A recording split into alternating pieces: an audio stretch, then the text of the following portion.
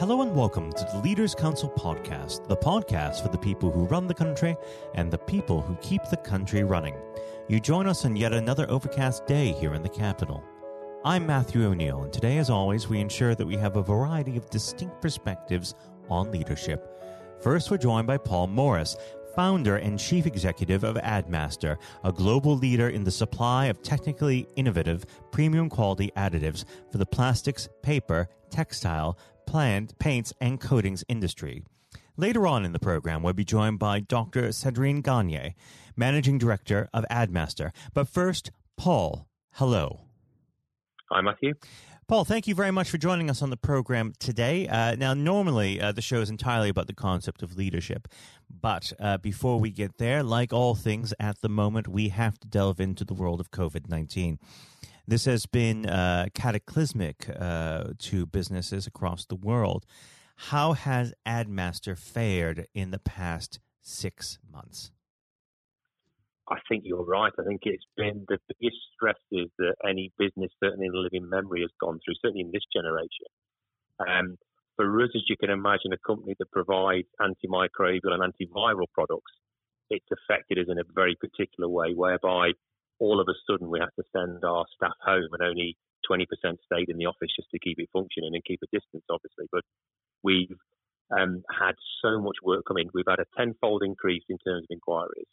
And then the sampling and testing we've done, where normally we'd send off maybe 30 samples for antiviral testing a month, we've been over 350. So it puts real different stresses on a business that, I know this is all about leadership, but in terms of planning, you can never really plan for this. But I think what it does do is it really tests and stretches an organisation. And I've been able to see what a great team we've got. And I think all that investment in leadership and team building over the years, you only really know it's working when you have something like this happen.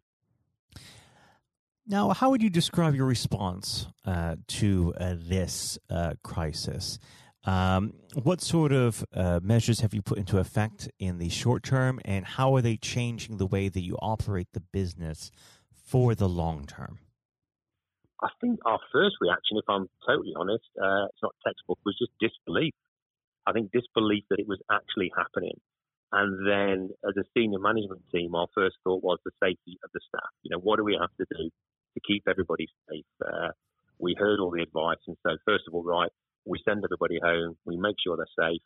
But we're supplying antiviral products here, so we can't run away from the problem. We have to supply products. So we had our record, at that time, record ever month in March, which was about double our normal turnover, at a time when we had to send all the staff home with no preparation. So literally it was, take your laptops, go home, we'll let you know what's going to happen. And so everybody had a crash course in how to Zoom and team calls, as I think a lot of businesses found. And but once they were at home, I think as a management team, we felt relaxed then. We thought we could look at the business and go, right, what needs to be done? And it was tremendously tough. It is really tough. And in that position of responsibility, I mean, as the CEO of this business, I was actually doing part-time hours, and I have done for the last couple of years. But it literally was, right, I've got to jump back in. So literally, I've done 5-6 days a week since March, just to make sure that the rest of the team and all were working well. What we were trying to do was working well, and everybody felt safe and secure. Now, do you feel that this is going to fundamentally change the way that businesses across the board operate for decades to come? I think it will. I think that everybody, any talk that you hear is that people have realised that working from home isn't that bad. I do think over the years I found that certain individuals find it easy to work from home and work better, or the ones will be the first to admit that motivation is sometimes difficult to get at home, and there's loads of distractions. We were fortunate in A, that we've got a great team, and B, there was so much work to do, we couldn't be distracted. But I do think that speaking to people, you know, the thought of jumping on a train, as I was to London a couple of times a week, or Sandrine flying around the world to visit our various global partners, is just something that we can't see coming back to normal for quite a while now. So it's definitely changed that, and I do wonder whether things like HS2, for instance, we're based up in Staffordshire, and that's all this money is supposed to be spent that I can get to London 8 minutes quicker. I do wonder about the viability and the sensibility of things like that, because the only strains that we've seen, and I can see in the future, is making sure that wherever we're based, we've got good broadband speed. And if we've got good broadband speed, we can do everything we need to do.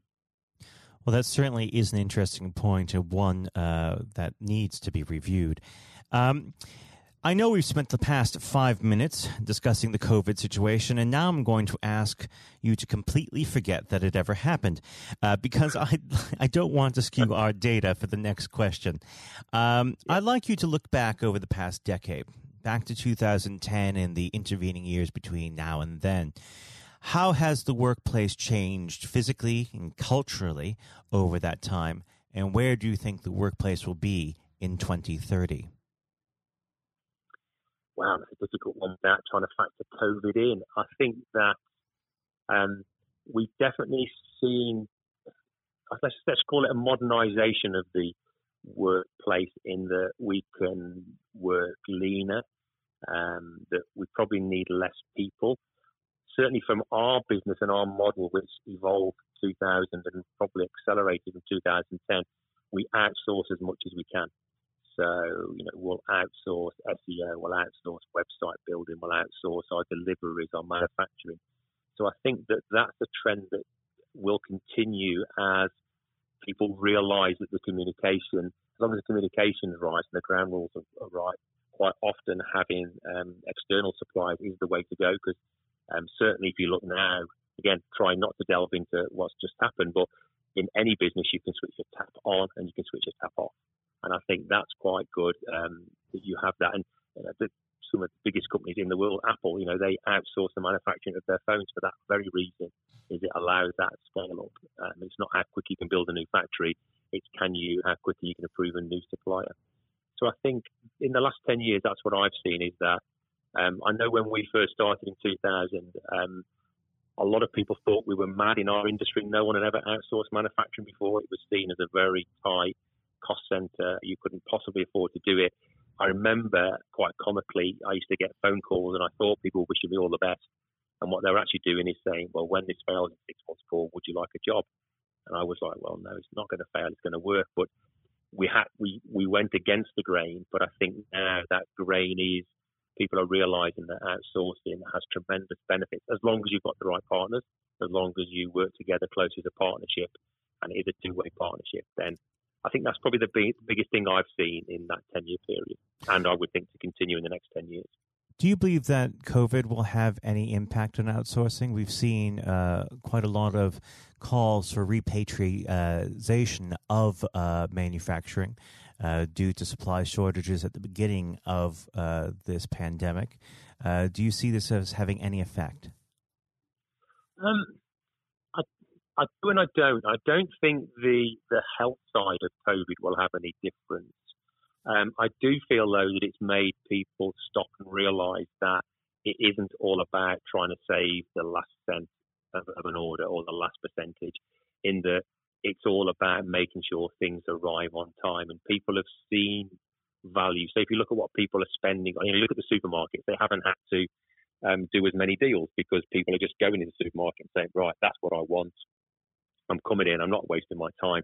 And I think I just want to get the goods and go. So I think that whole realization of it isn't just about is a bunch of bananas 57p or is it 60p, and people are going to go to different markets to pay that. I think that people have seen now that the availability, as long as the availability is right. I'm probably a strange person to ask for this. We've won the Queen's Award 3 times, twice for export, and we make everything in the UK. So I've never made anything abroad, even though we export around 70%. And that hasn't been through any jingoistic reason to only be British. I just know for my business, it is better to have my suppliers closer. So I haven't got that massive lead time, and that I can go and see them, that I can have a conversation with them in real time. But my customers are export. So even though I want my suppliers closely, most of my customers, I am an import for them. So we have to make sure that it's very easy for them to deal with us. So there's 2 sides of it. We're probably the flip of what everybody else sees. So we haven't changed at all. We've always been UK manufacturing, and we still are. And so I guess really I probably wouldn't have seen the strains of bringing in products from abroad. But I think also if you were buying something in and you couldn't supply in the last few months, everybody realised what it was. It wasn't you were a poor business. There was just some things happening that no one could control. Of course. Well, we should move on to the subject of leadership briefly. I always like to start this part of the conversation off by asking the same simple question. What does the word leader mean to you? I think to me, I think the word respect, but when I have an image, for some reason, I always see a leader with a flag. Not a country flag, but some way that he's showing people where to go. For me, any of the role models I've had over the years, there's always been a high degree of respect for what they've done and admiration, and then I've wanted to follow them. So it's someone that you respect and you want to follow, and you trust in their judgment. And I think you trust in their judgment of you that any decision they make isn't going to be a selfish one. They're going to do it for the team or for you. So I'm very fortunate. I've had some great mentors over the years, and I keep in touch with them. And I still try and help as many people that's starting out in business as possible, because I think giving someone a glimpse of what leadership can look like has a massive impact on people's careers. How would you describe your day-to-day leadership style? Day to day, I would say leading from the front. I've recently cleaned out an old house and found an old article I did, and it talked about what drives me in business. And I've always said that I'm probably not the best CEO in the world. I'm definitely not. I'm not the best managing director in the world or the sales director. But I challenge any of them to work harder than me, and to put more effort in and to have more passion. So I think my day to day is I lead from the front. I show energy. I'm very passionate about what we do, and I think that makes up for maybe me not being as skilled in some other areas. And I think they're trying to encourage my team. They're never going to be perfect, but if you work hard enough something with passion, you will achieve everything you want to achieve. Well, Paul, I think you've done that in spades. I'd like to thank you very much for coming on the program today. Please do join us again soon. Now we're joined by Dr. Sandrine Garnier, Managing Director of Addmaster. Sandrine, hello. Hello, Matthew. Thank you very much for joining us on the show today. Now, as you know, Paul and I have already discussed the ongoing COVID outbreak. Do you have anything to add to that conversation as to an operational perspective? It has been a very busy time for us. We are fortunate to be in a business which was in high demand during this crisis. So for us, COVID has been really beneficial to the growth of the business. Well, that is the thing with cataclysmic events. There's always going to be losers and winners. And when a business can help people and be a winner at the same time, well, that certainly is a treasure to behold. Now, of course, we're here to discuss the concept of leadership. You know that I've already asked Paul, what does the word leader mean to him? I'd like to know what the word leader means to you.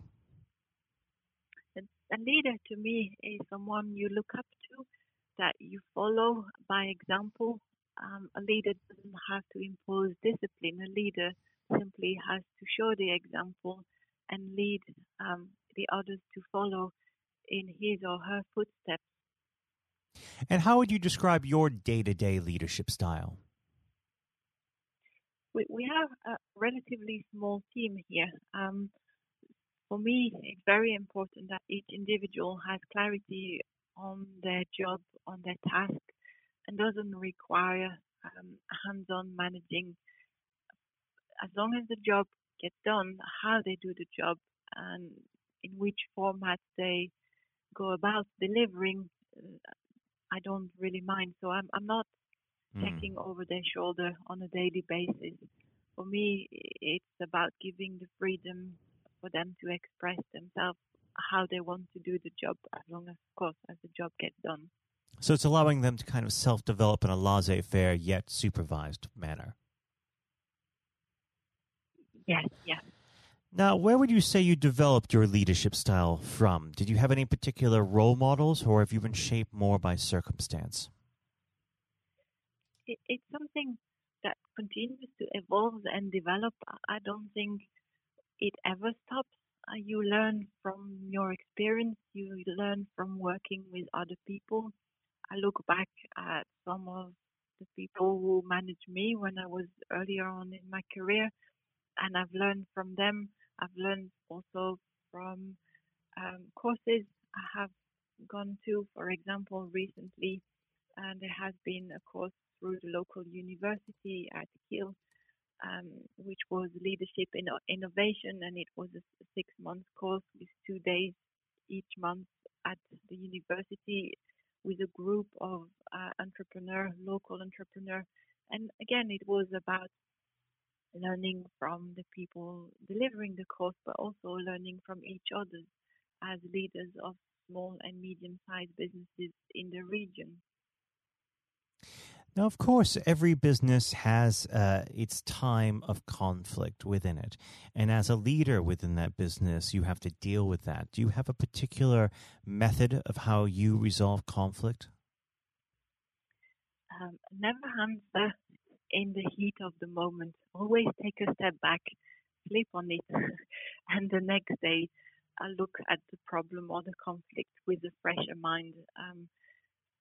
Personally, I'm a runner, and going for a run after a day's work is when I solve the difficult problem, the difficult conflict.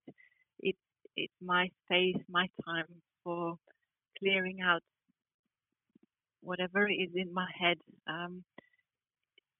Responding to a conflict immediately, the emotions are coming through, whereas taking a step back is more the logical that will take over.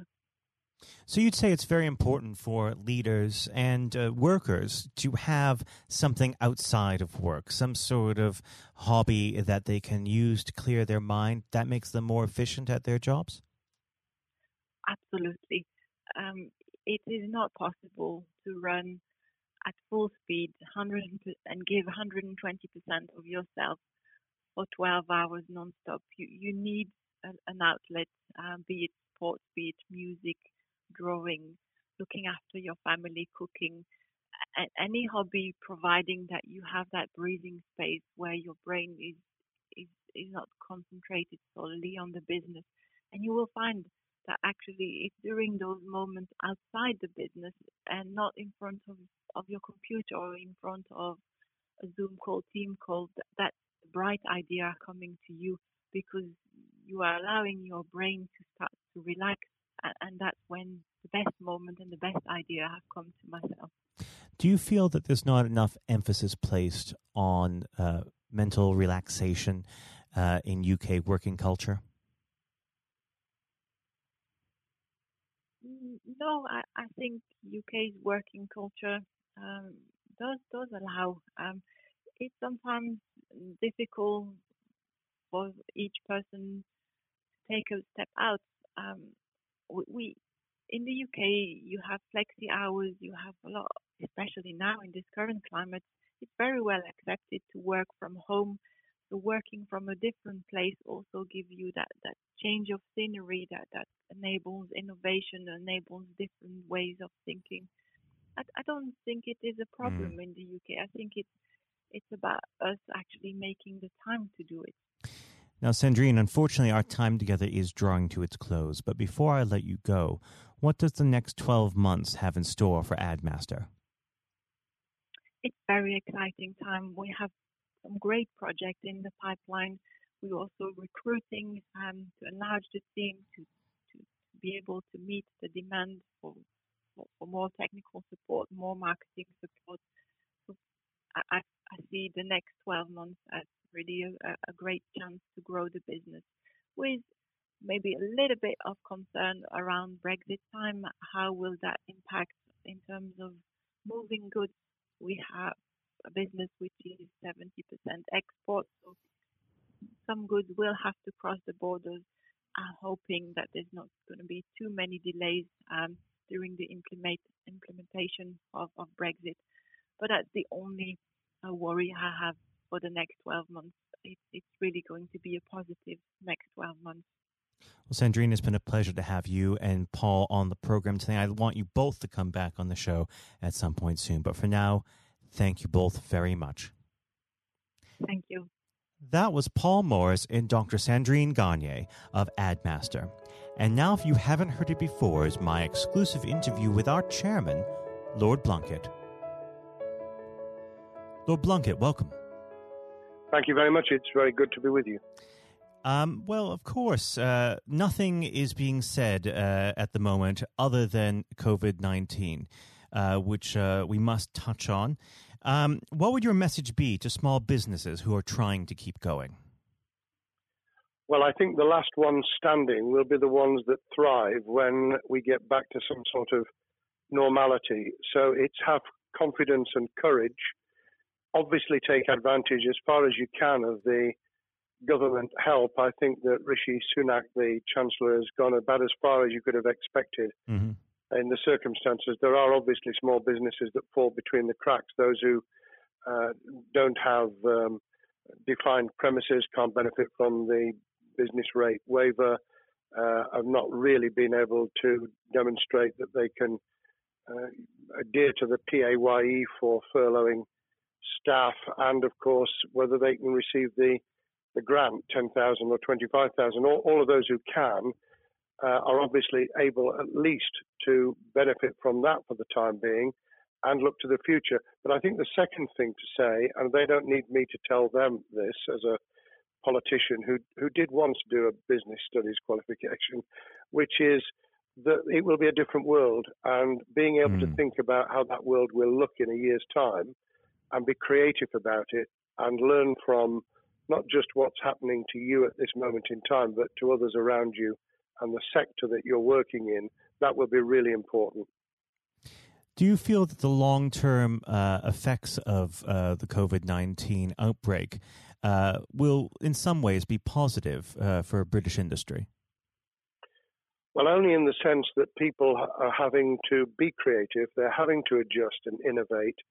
Therefore, they're thinking about more productive, if you like, greater productivity ways of delivering the same service or delivering the same products.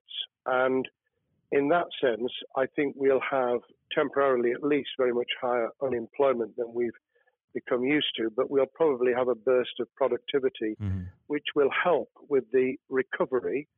Whether it will help with the inequity of the way in which our economy is imbalanced, both between services and productivity and the production of goods and services, I'm not sure. What we will need to try and do is to ensure that the geographic imbalance that exists is, as far as humanly possible, is dealt with by both the entrepreneurship and innovation from the bottom up and targeted government help, which will still be needed. And we are now in the throes of the kind of borrowing that we saw back in 2008 to save the banking and economic system. We're having to do that to save the whole of our productive business and commerce, and I think that will have to be sustained for some time. Do you feel that people will take a second look at global supply chains in the wake of this outbreak? I think there's going to be much more creative ways of using local supply and linking up inside sectors much more effectively. And I hope that the Leaders' Council will be able to play a part in that, in the sense that people who have something in common, a synergy in terms of what they're delivering, whether it's a service or whether it's manufacturing or whatever, will be able to see that there's a good outcome from knowing the sector better, linking with people, not just geographically, locally, but those in this country who may not have been on the radar in terms of what they produced for the supply chain. And of course, ensuring, because there's quite a lot of fraud going on as we speak with people getting into cyber attacks, that they'll also take account of going into the cyber security side effectively as well. The more we are online, the more people who are working from home, the more vulnerable those businesses and their supply chain become. And that's something to think about as well. How important is strong leadership at the moment? Well, I actually think that it's brought to the fore leadership in a whole range of areas, from obviously government itself, and there's been ups and downs with the Prime Minister's severe illness, but all the way through the public and private sector, people have, to use the jargon, stepped up, and they've shown local, regional, national level the kind of leadership that Britain historically was very good at. Regrettably, we've not seen the same on the international scene for all kinds of reasons, but maybe we will in future. So I think out of this will come experience of people who have seen an opportunity to do good, as well as seen an opportunity to provide a good a service or goods, including, for instance, shortages for the health and social care system, the food chain and the like, but also I think in terms of seeing the synergy between the private and the voluntary sector and using people's commitment to each other in a very positive way. I'm not sentimental about this. Things will revert. But actually, I think there's a kind of moment of moral judgment of people feeling that they've got a role to play outside the immediate survival that they're engaged in. And if we can hang on to a little bit of that social responsibility, that will be a very positive outcome. Absolutely. Now, what's your broad view of how the government is responding to this? Are you broadly supportive of their measures? Well, it may surprise people to hear that I have been very supportive. Of course, there's been legitimate criticisms about the speed of response on protective equipment and on issues relating to testing. But my own view is very similar to the challenge that was made to the Prime Minister of Italy when people said, why didn't you close Italy down faster?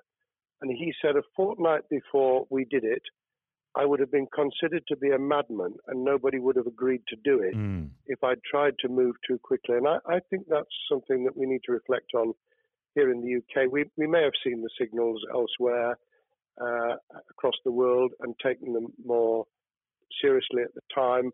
Hindsight is a wonderful thing, but as someone who's had his life in the opposite political party to the present government, I think that with some hiccups and mistakes, they've not done a bad job in what has been incredibly difficult circumstances. And you're absolutely right. In a liberal democracy that we live in, it's very difficult for people to swallow orders given to them from government.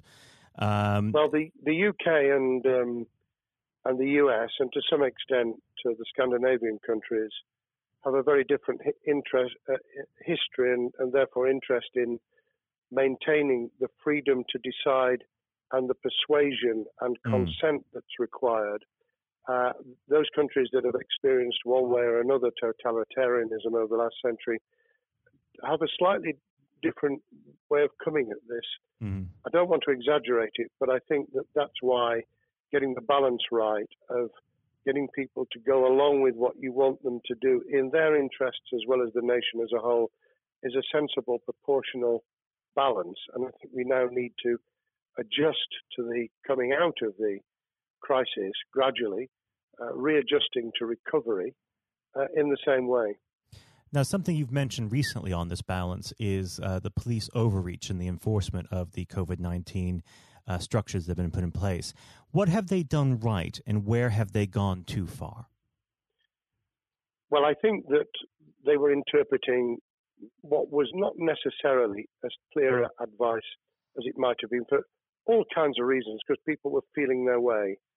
I think what's come out of it has been a demonstration by local police services in some parts of the country that they could get people to do what was needed without the heavy hand of drones overhead or people being told that they shouldn't be walking in the street, because this was all about self-isolation, not incarceration. It was about getting people not to pass the infection on to each other and therefore to provide distance rather than to make our lives a misery. Those police services that adopted that policing by consent and chivying people along did really well. Those who went over the top, I think, soon got a very substantial pushback. And one of the strengths of our democracy is that you could have that debate. People could say, I'm terribly sorry, we think the police force in our area has gone over the top. And that in itself is a constraint and a readjustment. That's another strength of living in a country where you can have opinions and express them without actually being thought to be a fool. Now, of course, the government has faced criticism that they were slow to react, and Boris Johnson wasn't present at the early COVID-19 COBRA meetings. Now, Number 10 has claimed that this is normal practice. The health secretary often chairs COBRA meetings related to health. Does this tally with your experience as a Secretary of State, or would you have expected the PM to be more hands-on during the initial stages? I think different prime ministers do have a very different style. And Boris's style, which I think will now be considerably adjusted, was very swashbuckling. In some senses, delegating is a good thing, as every leader of every business or public service knows. Those who try to pull too much into themselves end up with a massive bottleneck, great failure of trust, and the inability of people to show what they're worth and to demonstrate their capability. So I'd be very wary of jumping in and saying he was wrong to delegate the essential COBRA meetings. What I was surprised about was that he didn't chair the first couple, because my experience with Tony Blair for the 8 years I was in Cabinet was that Tony was a great delegator, but he would get a grip to begin with, watch what the difficulties were, and then give people direction and confidence to be able to get on with it. So looking back, I think Boris himself probably thinks, God, I wish I'd spotted the signals from elsewhere in the world more rapidly, and I'd just been there. However, this also raises another issue. All of us in positions of leadership need good teams around us. I think after this is over, he will be assessing those who really did step up and those who demonstrated their inadequacy. I think we'll probably end up in a year's time with a much stronger cabinet than we have today. Well, absolutely. And of course, we've seen a significant drop in the visibility of certain special advisors like Dominic Cummings during this entire period. So it'd be interesting to see how that pans out. It's certainly readjusted the role of those behind the scenes with those who should be taking the decisions, having received advice. Obviously, there's been a complete transformation in the profile of experts, if I might use that term, who'd previously been denigrated. Scientists, medics, people with behavioral science understanding. My only criticism was, were we getting wide enough advice? Were we narrowing it too much to a couple of key centres in London? But that's because I've always been adverse to everything being London-centric. I think there's great expertise, wisdom, experience out in the sticks, and we should use it. Rightly so. Now, was pandemic planning part of your time as a minister, particularly perhaps when you were Home Secretary? Well, it was, but it was on the back of risk arising out of counter-terrorism measures. Right. I was the Home Secretary for 3 months when the attack took place in September 2001 on the World Trade Center and beyond. We did an enormous amount of scenario planning, both desktop and real. On the back of that, it was very heavily orientated to future developing terrorism risk. I certainly got involved with talking about pandemics. I remember being at a seminar in Edinburgh where the university there had done a lot of work itself on the issue of pandemics. And of course, we saw SARS and other things emerging. I think people criticized the government for not picking up the report from 2015, 5 years ago.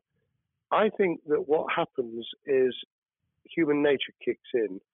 You deal with what you're immediately faced with. You can sponsor reports, and this is true of business planning, of course, as well, and scenario planning for what business continuity will look like, recovery plans for business, what will happen if there's a cyber attack, what happens if there's an energy shutdown. These kind of things you can look at, but you're immediately turning your eyes to what's in front of you. And had we picked up a bit more on the danger from Ebola and SARS and what have you in the past, then we might have said, what if something hits us in the developed nations that we don't have a vaccine for, that we can't immediately whisk up protective materials or equipment, or for that matter, medicines that help with recovery, all of which we now see are a danger. I think this will make an enormous difference to the planning for the years ahead. I hope it will be widened so that we don't just look at what's happened, but very rarely do you see something exactly repeat itself. Some of the circumstances will be, but others won't. So that's why I've put emphasis in what I talk about on looking at the other virus, the cyber attack scenario, which could be just as dangerous in a world of just-in-time provision. One of the miracles of the modern developed world, except for the very poor, has been the distribution of food. A lot of it on computerized, technologically advanced systems. If that were to come down, we'd be in real trouble. So I think we need to think those sort of scenarios as well. So have a full plan across both sectors, biological warfare, pandemics, and cyber warfare. Yes, and to do so on different levels. I think, again, thinking global but acting local, we need a lot more to think about what would happen if something took shape that actually broke down those national and global chains and how we would cope. And without, obviously, we've got enough fear and anxiety to last a lifetime. Without creating even more anxiety, we can think about those things for the future in a more rational way, I think. Now, aside from the physical threat of the virus, one of the things that people are vastly worried about is the effect on the economy, not just national economy, but also the world economy. Now, it has been said by certain parties, and I'd like to garner your thoughts on this. Is there a danger of the effects of the lockdown being even worse than those of the virus? Were it be prolonged, I fear that balance would tip the other way. It is about proportionality. It is about balance. It's the wisdom of Solomon, really, to get the moment right when you start to move and then to move quickly.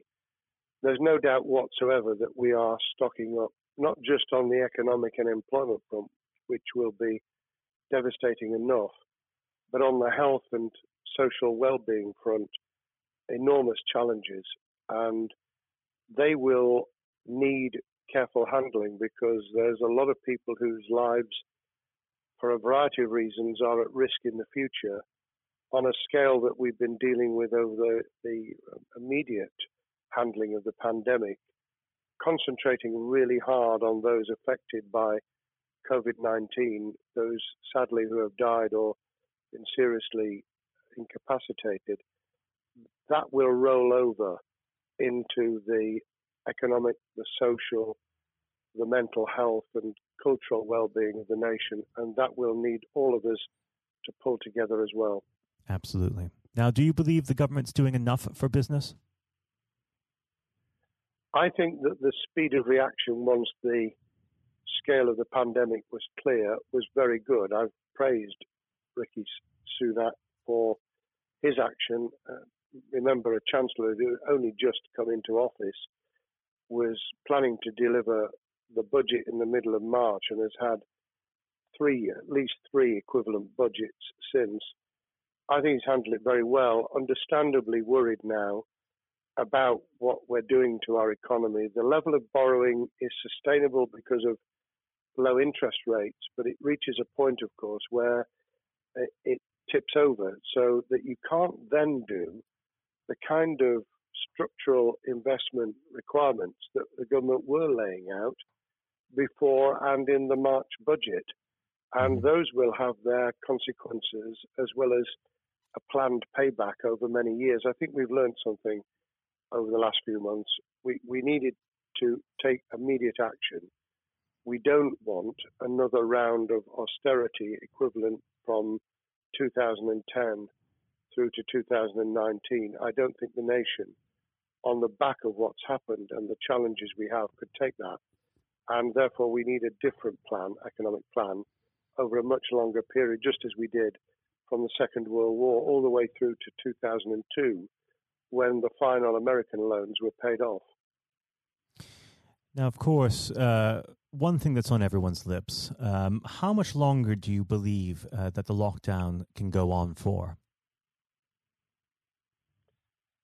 I believe that we need to be substantially back in action as an economy in June.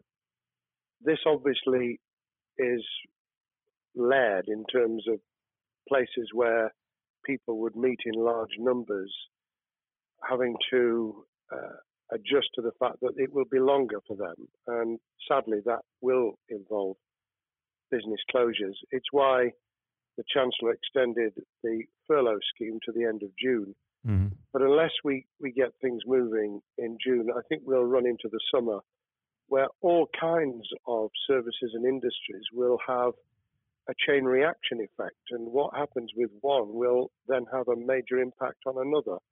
And then you get the skittle effect where things get knocked down that you hadn't perceived were going to be affected. So I very much, if I were in government, and I always think of things in that context, what would I do if I were in government? I would be on the side from the second week in May, on the side of the hawks in terms of saying we've got to start moving, and we've got to do so with the collaboration and cooperation of the public who have got the message, who did behave, who responded magnificently. Let's try and get back, perhaps, doing things differently for a time, but substantially getting back to business as usual. And unless we do that, then those areas that can't and wouldn't expect to be back in action immediately get pushed further into the middle of the year and the autumn, and then they become unsustainable. Now, of course, one of the other major developments we've had recently are the changes in the Labour Party. So if we could just speak on the Labour Party for a while. This might sound like an obvious question, but how does Sir Keir differ from Mr. Corbyn? Well, I'm biased because I believe the Labour Party has come out of 4.5 years of a black hole of a nightmare, where it neither represented a credible opposition nor an electable government, and the combination was to let those who supported the Labour Party and needed some of its policies let them down very badly. Sir Keir Starmer both is a highly intelligent, professional lawyer who, as Director of Public Prosecutions, led the service well, had to take difficult decisions at a time of austerity, understands the world beyond Labour members, but has been able to do business with those who originally supported Jeremy Corbyn and was able to command support from them. His creation of a balanced shadow ministerial team has been very encouraging. I supported Lisa Nandy, who he's made Shadow Foreign Secretary, because I thought she understood the north of England and the disaffected former Labour voters. But I believe that Sir Keir has taken on board those who have something really sensible to offer. And I believe he will be both a great leader of the opposition. More importantly, he will then present himself as a credible alternative prime minister. And all governments need an alternative government at their shoulder. It was true of us from 97, and it took the Conservatives some time to recover and to get to that position, but they did, and the Labour Party will, and that's crucial for our democracy. All of us need to understand and appreciate that a living, breathing functioning democracy requires a credible, confident, and in many ways supportable opposition, as well as a government that we clearly want to do well, because none of us want, as we didn't with the COVID crisis, none of us want the government to fail. We want to see our economy recover. We want our social well-being to be taken into account. We want to overcome deep-seated inequality and poverty, and we want to do it with enterprise and entrepreneurship and business playing their role, and that is about leadership nationally, locally, in the private and the public sector, people with ideas, with confidence, with the ability to pull teams around them, above all, to have some idea of what it is they want to achieve and a very good idea as to how to achieve it. Now, of course, one of the biggest problems Secure is facing will be tackling the party's anti-Semitism problem. There has been a recent internal report that has been quite damning. What's your response to that report, and what does Secure need to do in response? Well, there are two reports. One which is being produced by the Equality and Human Rights Commission, which he will, and has already indicated, will implement in full. The second was a leaked report put together by the supporters of Jeremy Corbyn, 800 pages of private interchanges on social media, which he has, Keir Starmer, set up an investigation to identify who did it, who leaked it, what the content was, does it have any salience and lessons for us, and where necessary, action will be taken. So I hope that as he moved very quickly to reassure the Jewish community, so he will be able to take the necessary steps to back up that reassurance with the kind of actions that says that this was a blight on a historic, great political party that all of us were ashamed of. We've been able to put that behind us and to move on to facing the future with confidence. What's the one key thing that Secure needs to do to restore Labour as an election-winning party?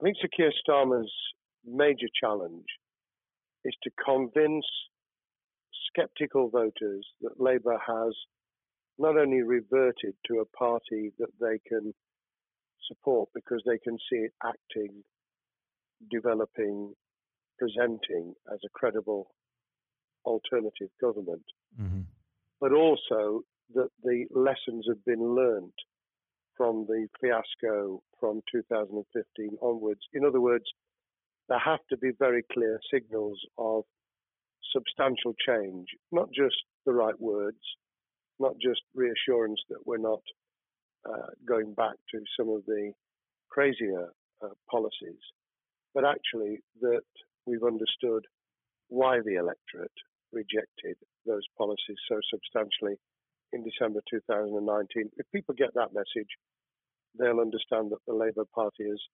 changed, as it did in the 1980s and early 90s, to become the electable government with the greatest majority in historic majority, even greater than 1945, which I was privileged to be able to take advantage of in 1997 when I joined the cabinet.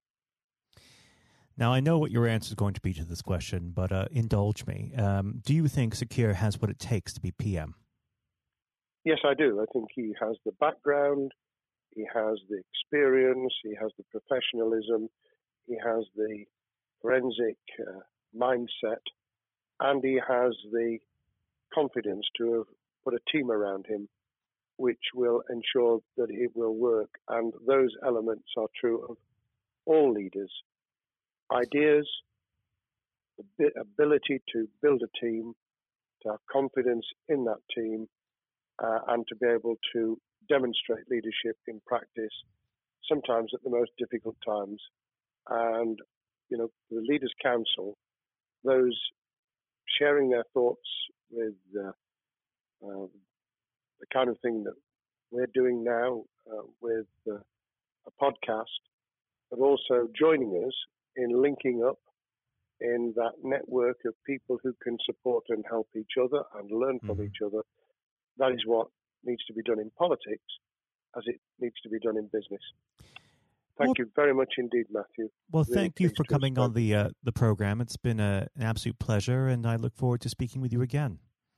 Thank you very much, and good luck to all those listening in what has been a nightmare scenario. Good luck for the future. Have courage, have confidence, and yes, listen to those who know more about business than I ever will. Thank you, Lord Blunkett. Thank you. This has been the Leaders Council podcast. Thank you for celebrating excellence in leadership with us. I have been your host, Matthew O'Neill. Until next time, goodbye. Thank you for listening to our podcast.